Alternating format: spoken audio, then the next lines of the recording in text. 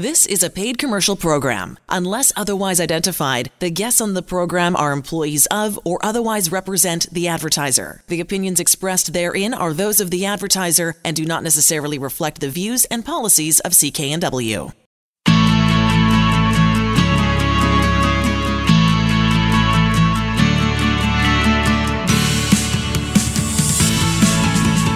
Welcome to Dollars and Cents. I'm Elaine Scollin along with Blair Manton from Sands & Associates.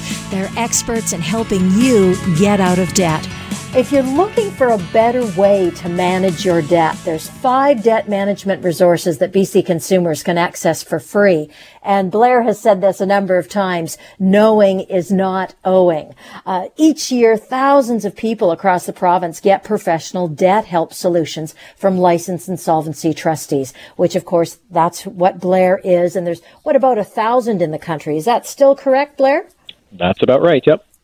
So the thing is, you guys talk to people every day about all the different options to help them manage their debts. And you've talked before that there are solutions that people can take on their own to better manage their debts. Let's talk about those. And what's the first free resource that you think we should know about?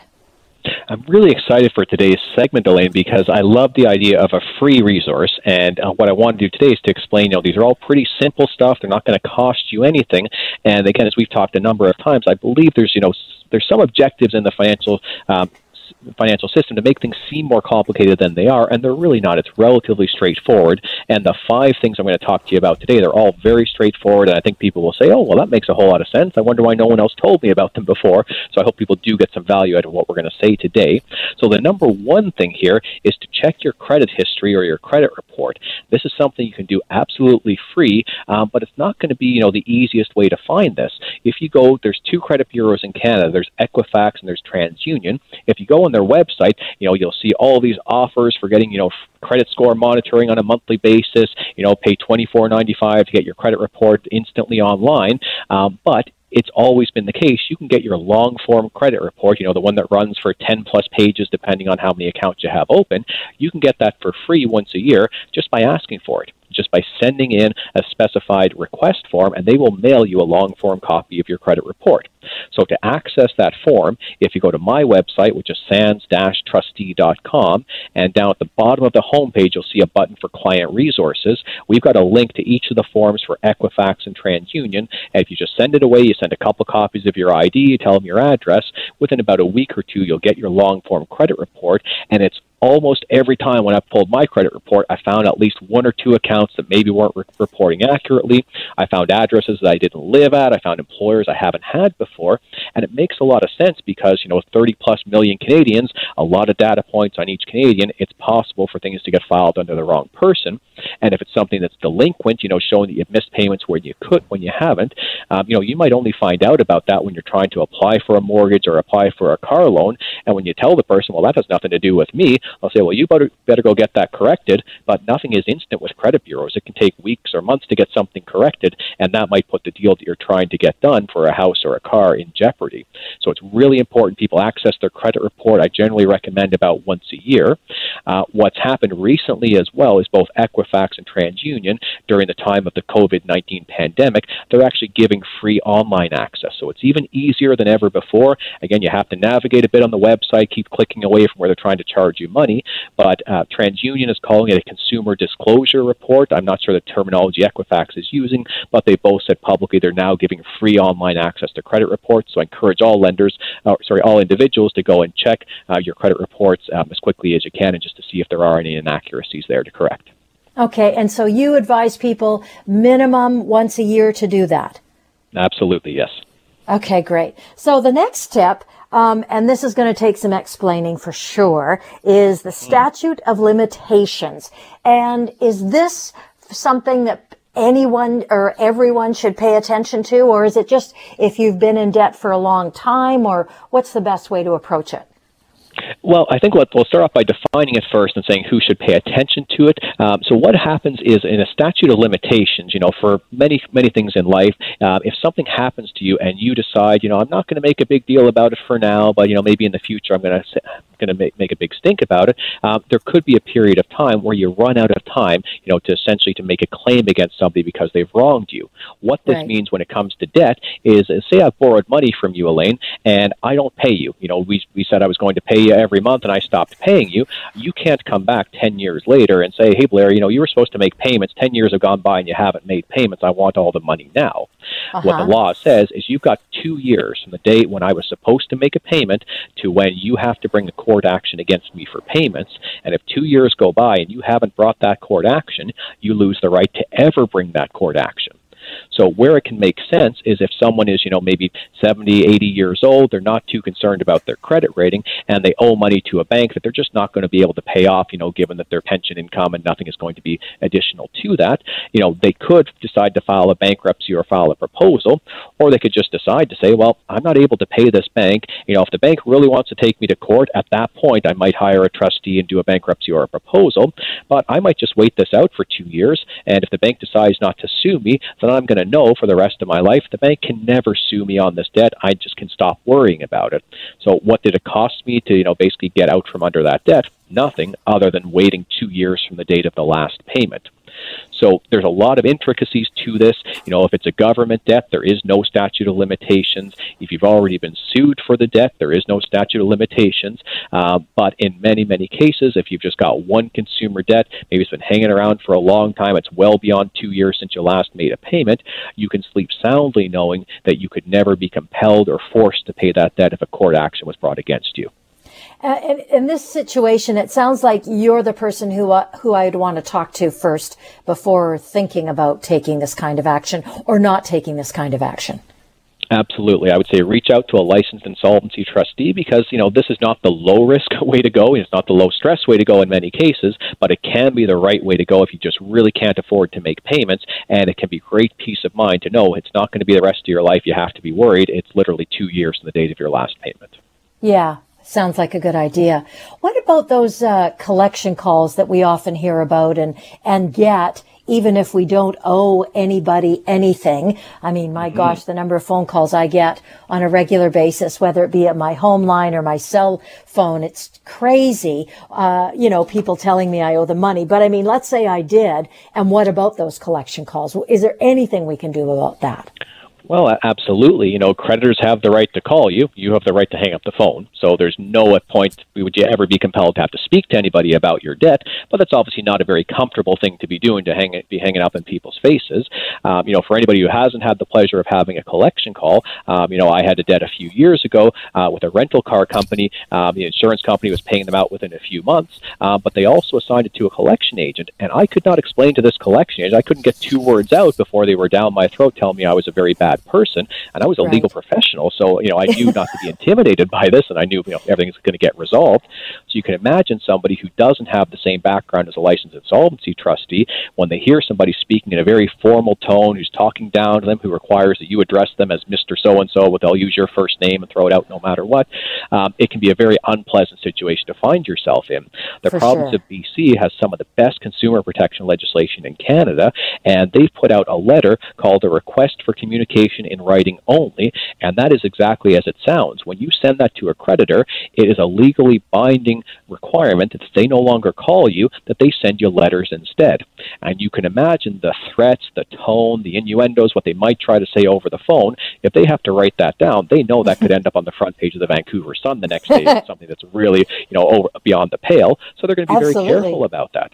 Yeah. So all you need to do is send that letter. It's a letter you can find from Consumer Protection BC, or as with many useful things, you'll find it on the SANS-Trustee website. Again, go to the homepage, click on Client Resources, and you'll find that letter. You just fill it in, who is the collector. Now, it's important that you keep a record of when you've sent this and to who, because you can imagine they're going to say, we didn't get this letter. And then you say, well, I mailed it to you on this date. I've got a return mail. I did registered mail, so I've got a receipt for it. And then after you've documented a few times, you'll find the calls are going to stop completely, or you'll complain to Consumer Protection BC, and they'll get involved with fines or even removing collectors' licenses. So it's a real thing with some teeth.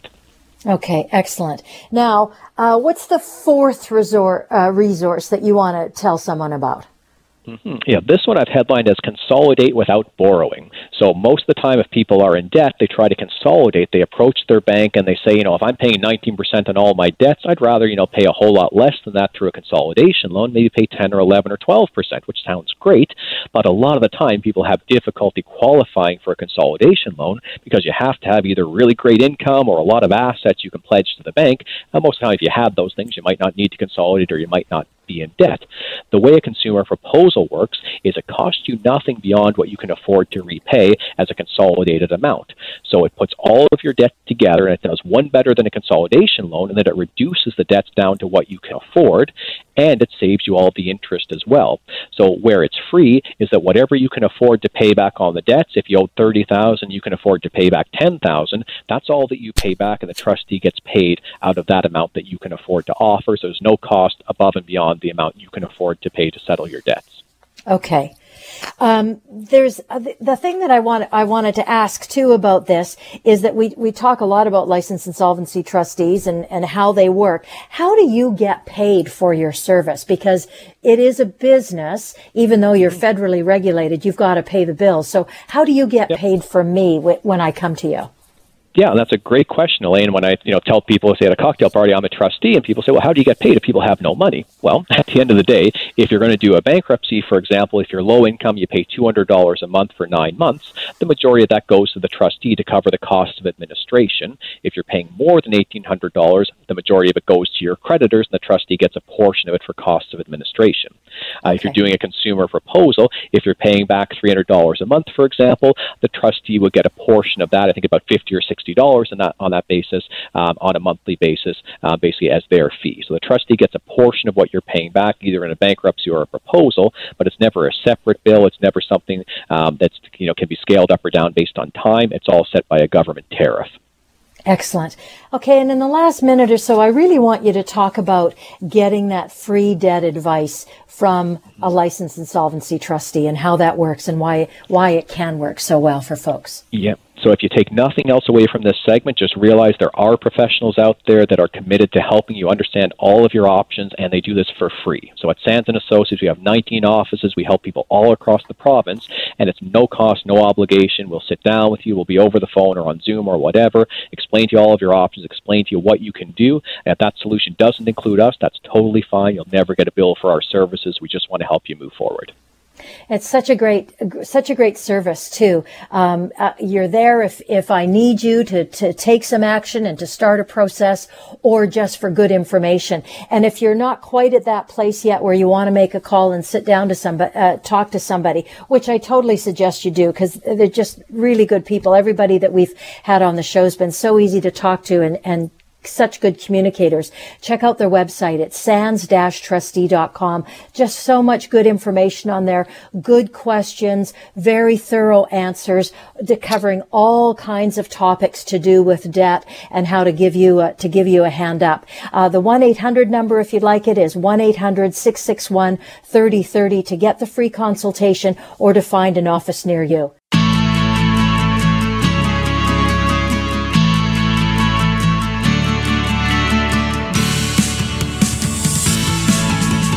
Welcome to Dollars and Cents. I'm Elaine Scollin, along with Blair Manton from Sands & Associates. They're experts in helping you get out of debt. So this segment, it's a great one because I know we've heard from Blair so many times about credit card debt. Seems to be sort of the first thing that pushes people to really realize that they're in trouble because they can't get ahead of it.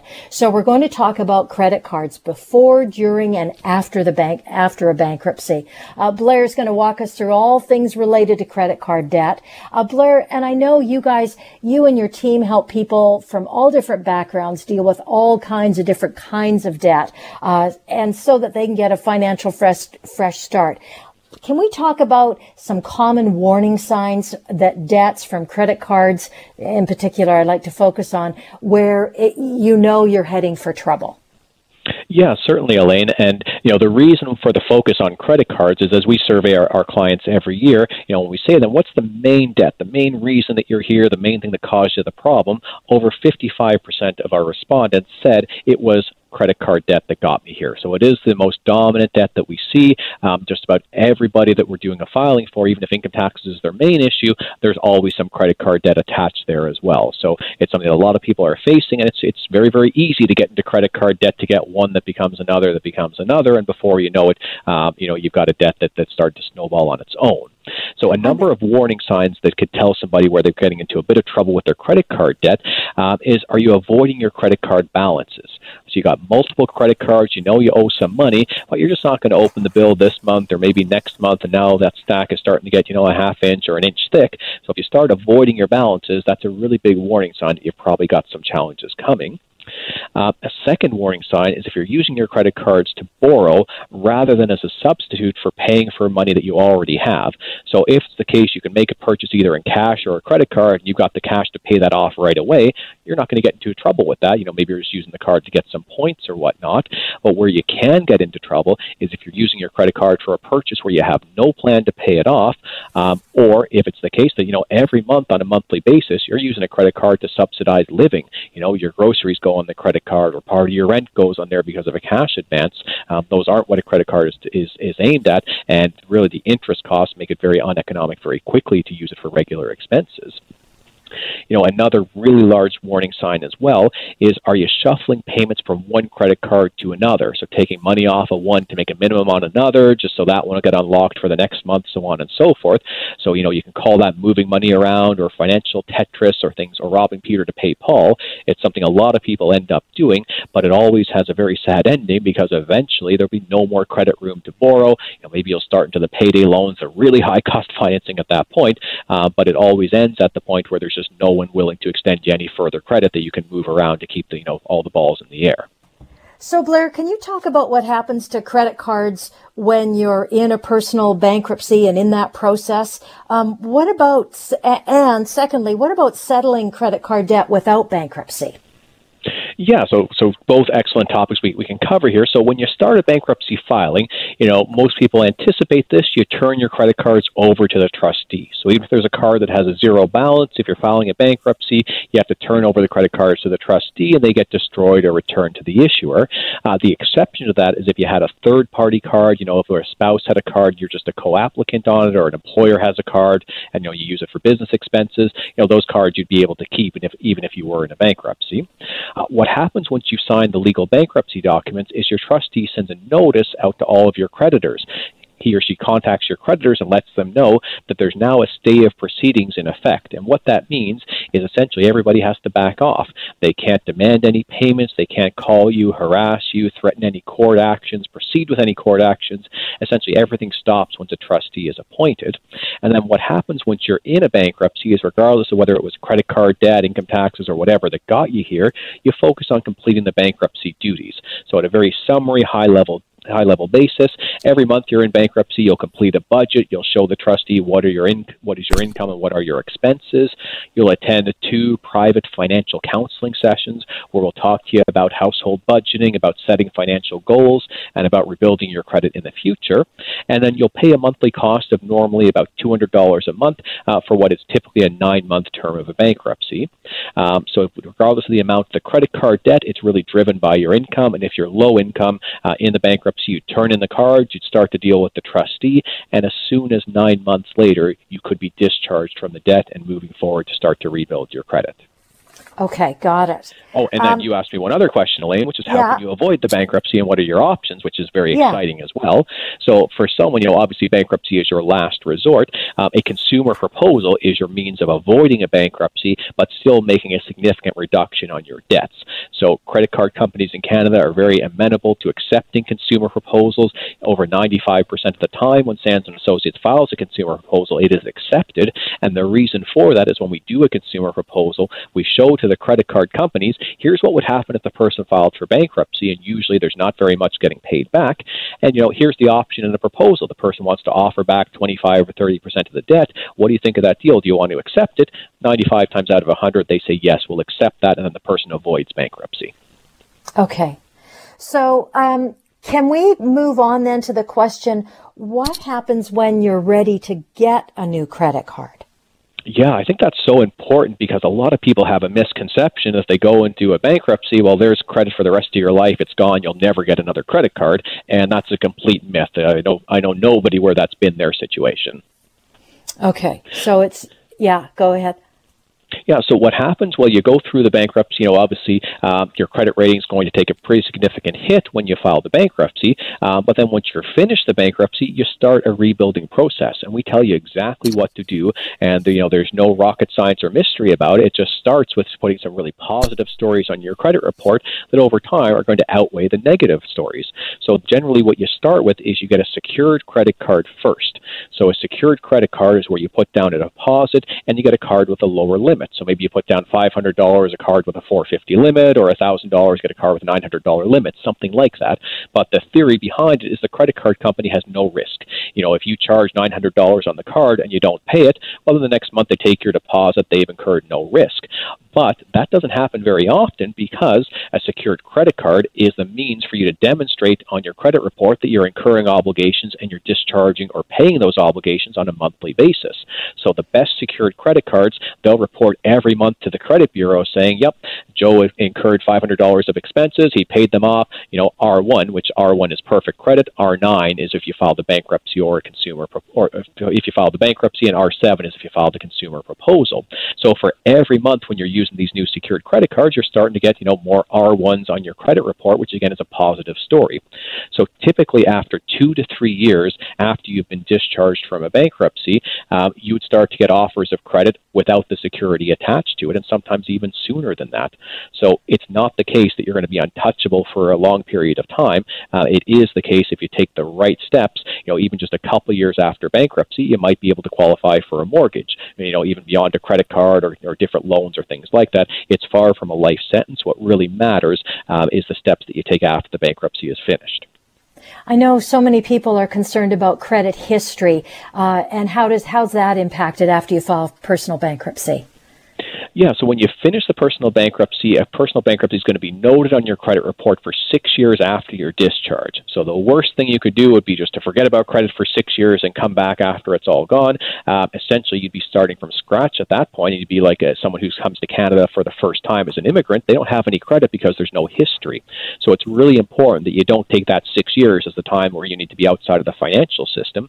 What you want to do during that 6 years is, as we mentioned, get the secured credit card, maybe do an RRSP loan around tax time, really show that you're paying your obligations on a regular basis. What's really important as well is to actually get a copy of your credit report after you finish the bankruptcy to make sure all of the debts are reporting correctly. Sometimes creditors, through inadvertence or incompetence, they'll continue to report a debt as being delinquent even though it's been dealt with in a bankruptcy, and you might not know if you don't pull your credit report periodically after the proceeding is closed just to make sure everything has been updated correctly. Check out Sands & Associates, their website. It's sands-trustee.com. It's just filled with great questions and answers to a lot of questions that you may have.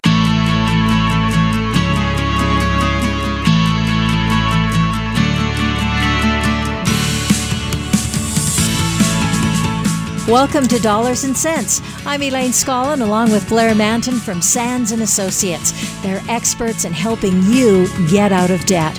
I just found this so interesting as I was going through it before sitting down with you, talking about this BC Consumer Debt Study that Sands & Associates did. Am I right? That's right. Okay, so it's important that you know that you guys created, talked to the people, got the data, and then put it all together. Yeah, it's our 7th year, Elaine. I'm so thrilled to be doing this. I can't believe 7 years now we've been doing it, where we figured as the largest firm in BC who helps people with bankruptcies or proposals, we had this great opportunity to really take the pulse of people who are having trouble with debt in BC, ask them a number of questions, try to get their advice to help others in other situations, and just try to get more of a discussion happening about people suffering in debt and what are their options for moving forward.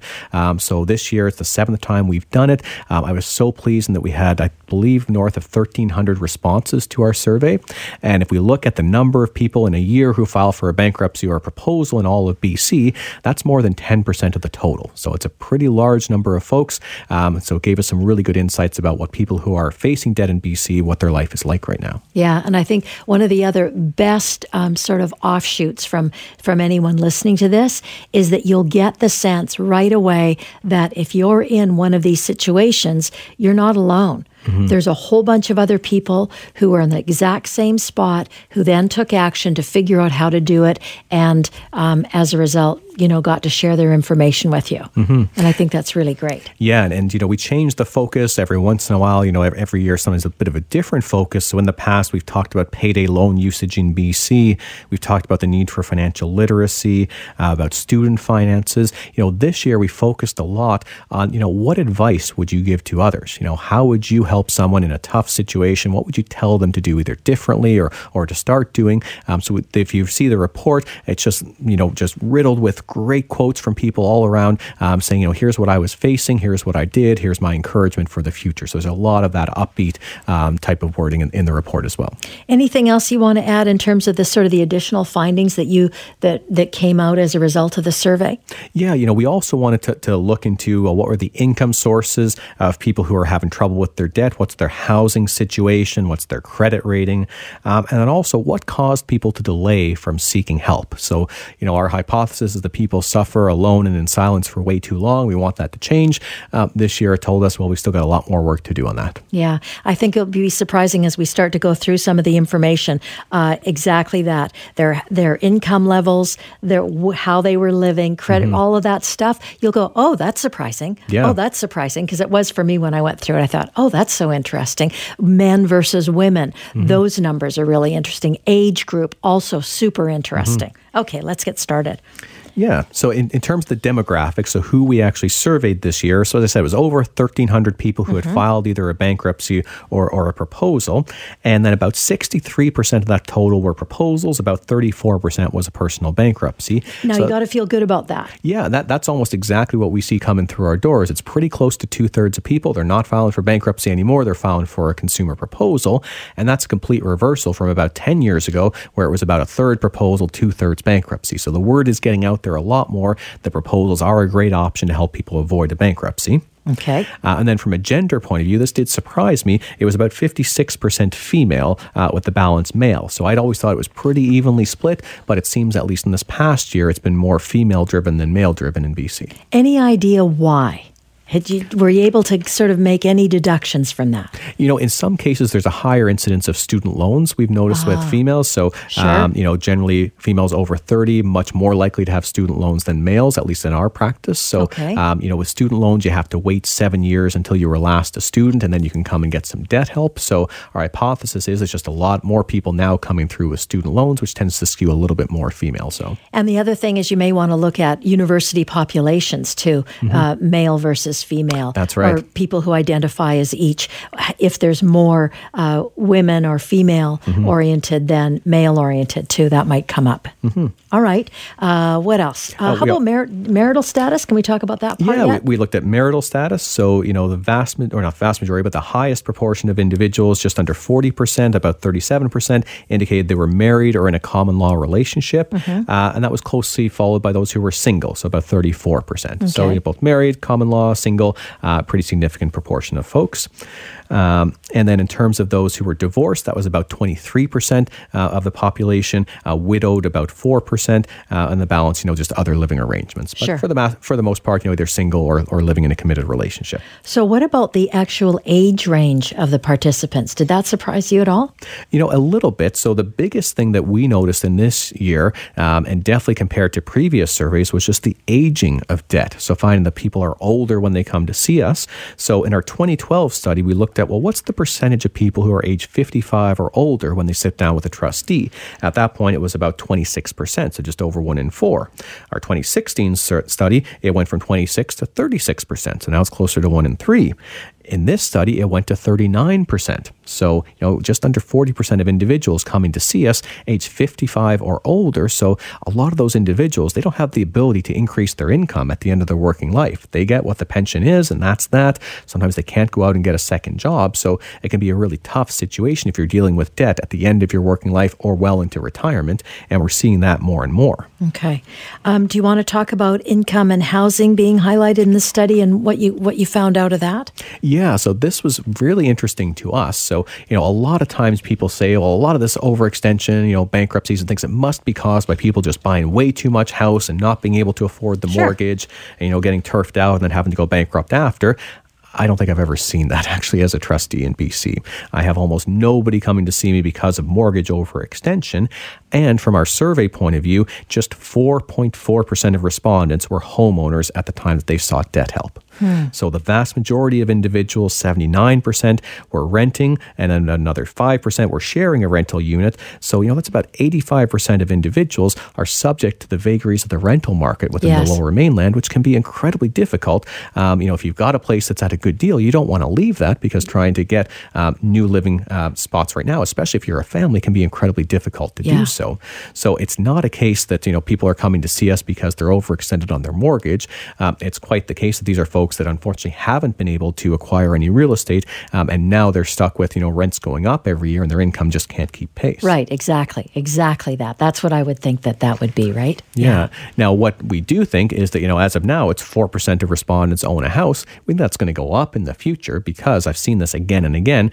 Individuals who own real estate, they might get into debt problems, but then every 3, 4, 5 years, they refinance their mortgage and they just pay off all their debts at that point. So instead of paying down the mortgage, they end up owing more on the house, but at least it's not on credit cards anymore. Right. And then they've got the credit cards and these can go up again in the next few years. But what it means is when these individuals eventually sell the house, all the home equity lines of credit, all the mortgages need to get paid off. So they might be thinking they're going to have a bunch of equity at the end of the day, but if that's all been kind of sucked out over time just for consumption, it can be a really tough situation. So just having a home doesn't mean that you're going to be financially secure in Vancouver. Right. And with the fluctuating real estate market, as much as it has been, we've seen it, huge highs and lows and then highs again and then changes in the tax structure or, penalties for people, all that kind of stuff. That changes people's, how they're able to buy and what they're able to buy as well. Oh, Big yeah, time. for sure.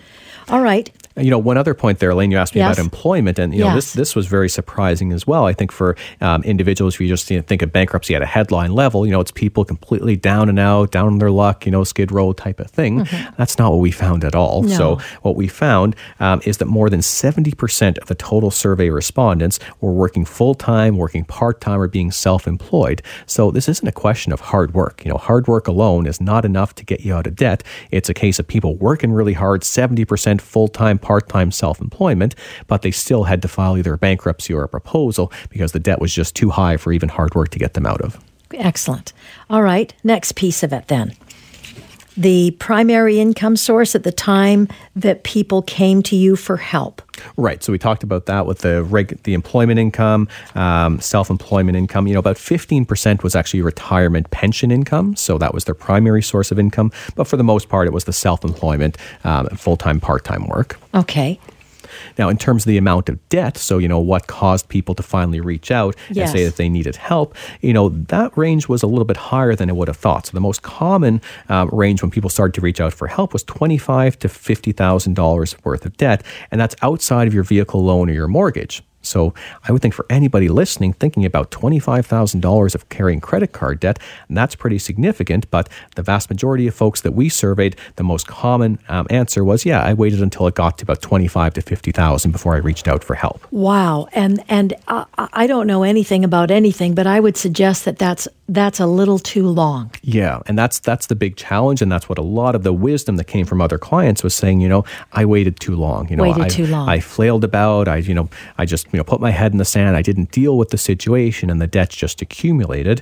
We found about 11.7% of people, their debts were $100,000 or more by the time they came to see us. And again, it's not mortgages, not car loans. So imagine your credit cards, your lines of credit, your student loans, topping $100,000. Even those from $50,000 to $100,000, that was another 25% of individuals. So it's really high. Yeah. So it's definitely, I think people let their debts accumulate to a level where there's just really nothing else they can do than come see a trustee. Whereas if they had acted a little bit more quickly, they wouldn't have been so stressed, and perhaps, they would have done a proposal instead of a bankruptcy in some of those situations. Now, is that the big takeaway for you after looking at those numbers, that people needed to take action sooner? Mm-hmm. And what about having money put aside? And I know that that's really hard for some people to even think about, sort of that emergency fund, but I would think that would have been helpful as well. You're absolutely right, Elaine, on that emergency fund, because as we dug into the causes of debt, what really caused people to have to file either bankruptcy or a proposal, it was kind of the classic causes that you think about. It's job related, there's unemployment, a layoff, a reduction in pay, there's an illness, injury, or health problem, there's a marital breakdown, or so on and so forth. The combination of those was over 40% of the survey respondents. And to your point, Elaine, if you had an emergency fund, a lot of those things, that's why you have an emergency fund. You have an emergency fund that if you're sick, you're going to be able to pay your fixed expenses. If you're getting divorced, you've got something to get you through. So the challenge, I think, is that we've got people operating with no safety net whatsoever. Exactly. No savings, no emergency fund. The emergency fund is the credit card at the end of the month, which is not an emergency fund. You need to have money saved that you can put aside to help you get through the tough situations that you don't have to necessarily reach out to a trustee right then. So is there some sort of, as we close out this segment, is there something that you can do easily or very definitively to create an emergency fund for yourself? Because I know that that's real pie in the sky for some people. They can't even wrap their head around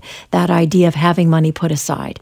Yeah, there's nothing easy about saving money, other than you just got to do it daily. So, if you were to reverse engineer, you need 3 to 6 months of expenses. You want to have that in 2 years' time. What does that work out to literally on a daily basis? And then just start to save that money, put it aside into a separate account. The other thing I want to add is that you can see the whole consumer debt study on the website sands-trustee.com.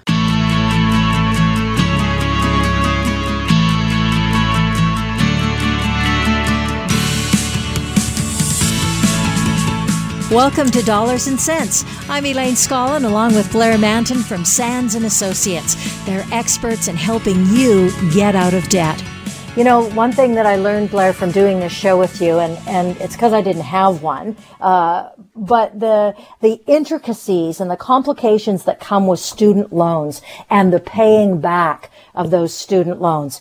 It was shocking to me when you first started talking about it, and how not only the size of the debt, certainly, but all, like I say, the implications of having one and then how to pay it back. And I'm so glad that we're going to talk about that in this segment.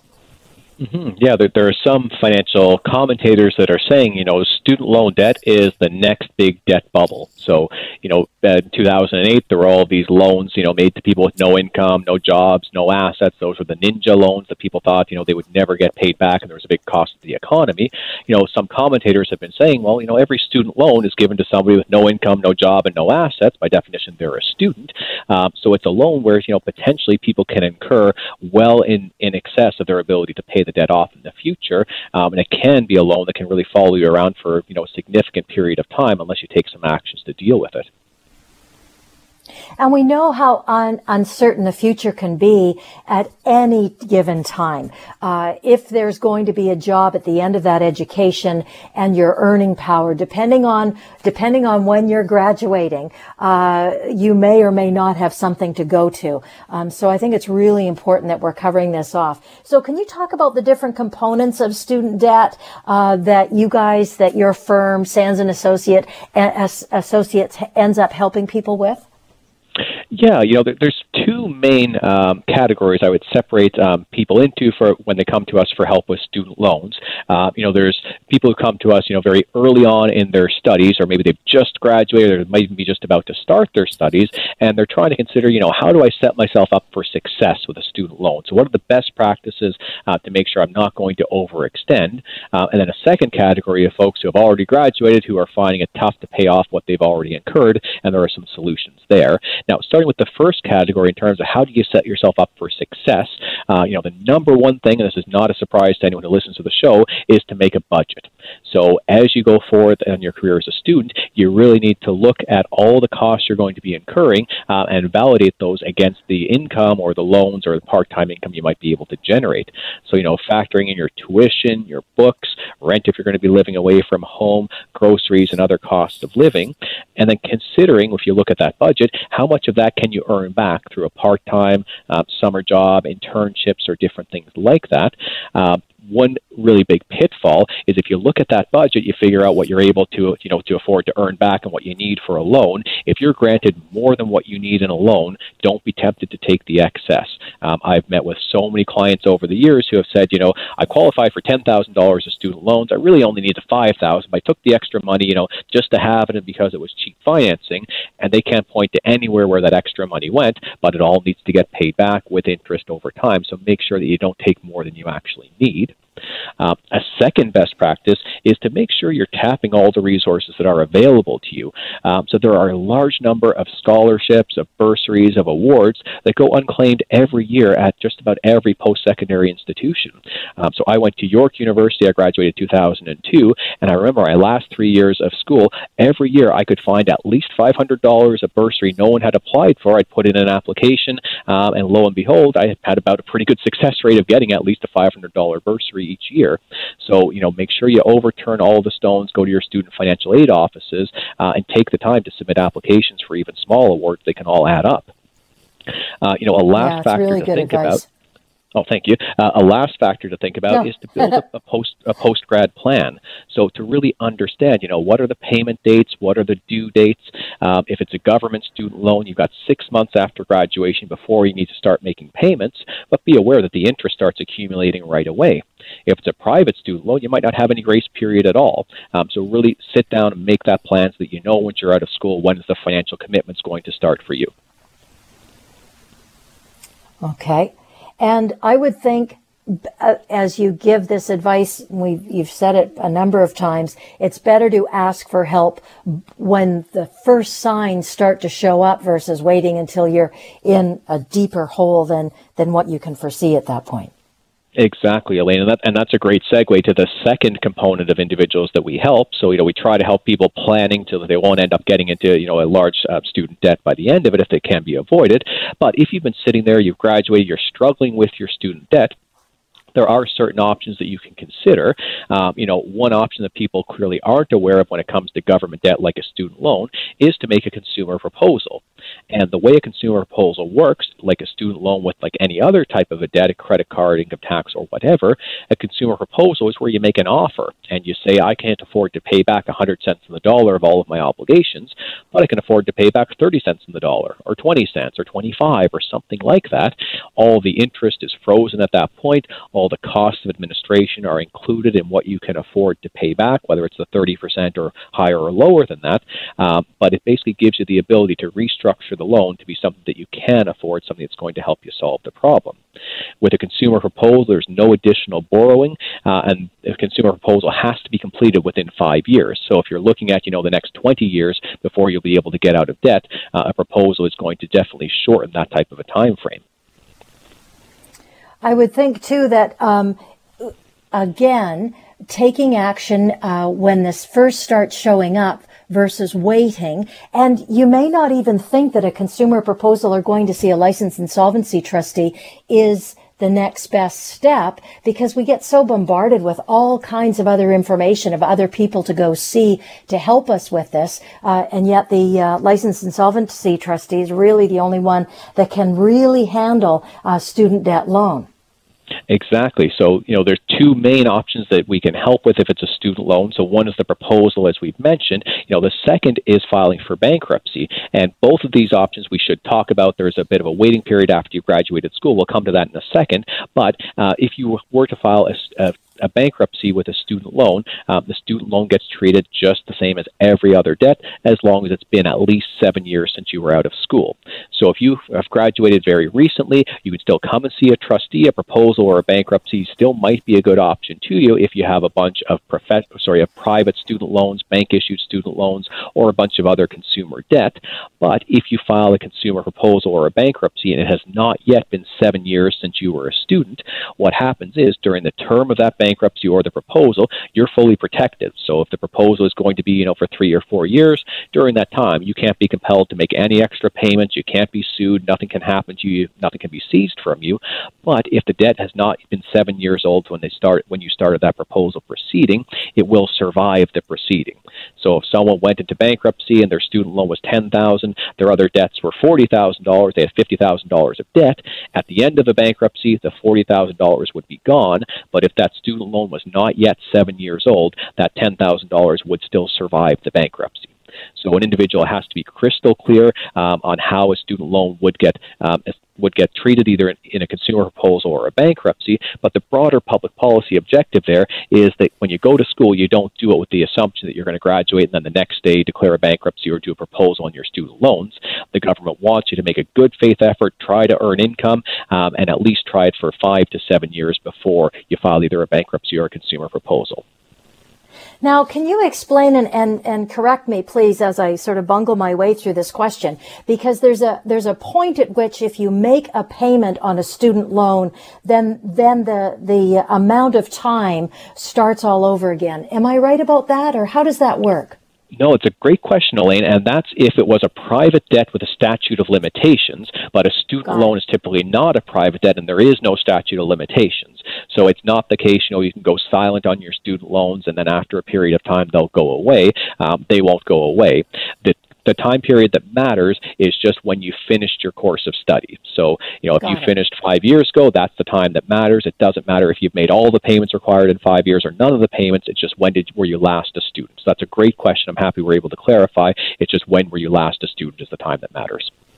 Okay. So if you're a student or about to be a graduated student, or you're starting to look for work and things aren't looking particularly great, getting a free debt consultation with Blair or anyone from the Sands & Associates organization is such a good idea. They give you some great options for student and government debts, as well as, of course, consumer debts and business debts. Get a hold of them through their 1-800 number. It's 1-800-661-3030. You're listening to Dollars and Cents. The proceeding was a paid commercial program. Unless otherwise identified, the guests on the program are employees of or otherwise represent the advertiser. The opinions expressed therein are those of the advertiser and do not necessarily reflect the views and policies of CKNW. Hi, it's Shauna, and I might be a bad parent because my kids think French fries are vegetables. Hey, it's Ryan, and I might be a bad parent because I went out for wings when my wife was in the hospital after giving birth. Johnny here. I might be a bad parent because in my house, the tooth fairy gives pocket change. But we're not alone. Len emailed us and said his 6-year-old daughter's Tarzan moment going from love seat to lazy boy by curtains made him more proud than any dance recital. And Andy left his 2-year-old at the rink. All right, guys, I'm sure we're not alone. Like Andy's kid. For stories and confessions like this, make sure you check out our podcast. It's called Bad Parents, and it's available wherever you get your podcasts. I left a glove at the rink.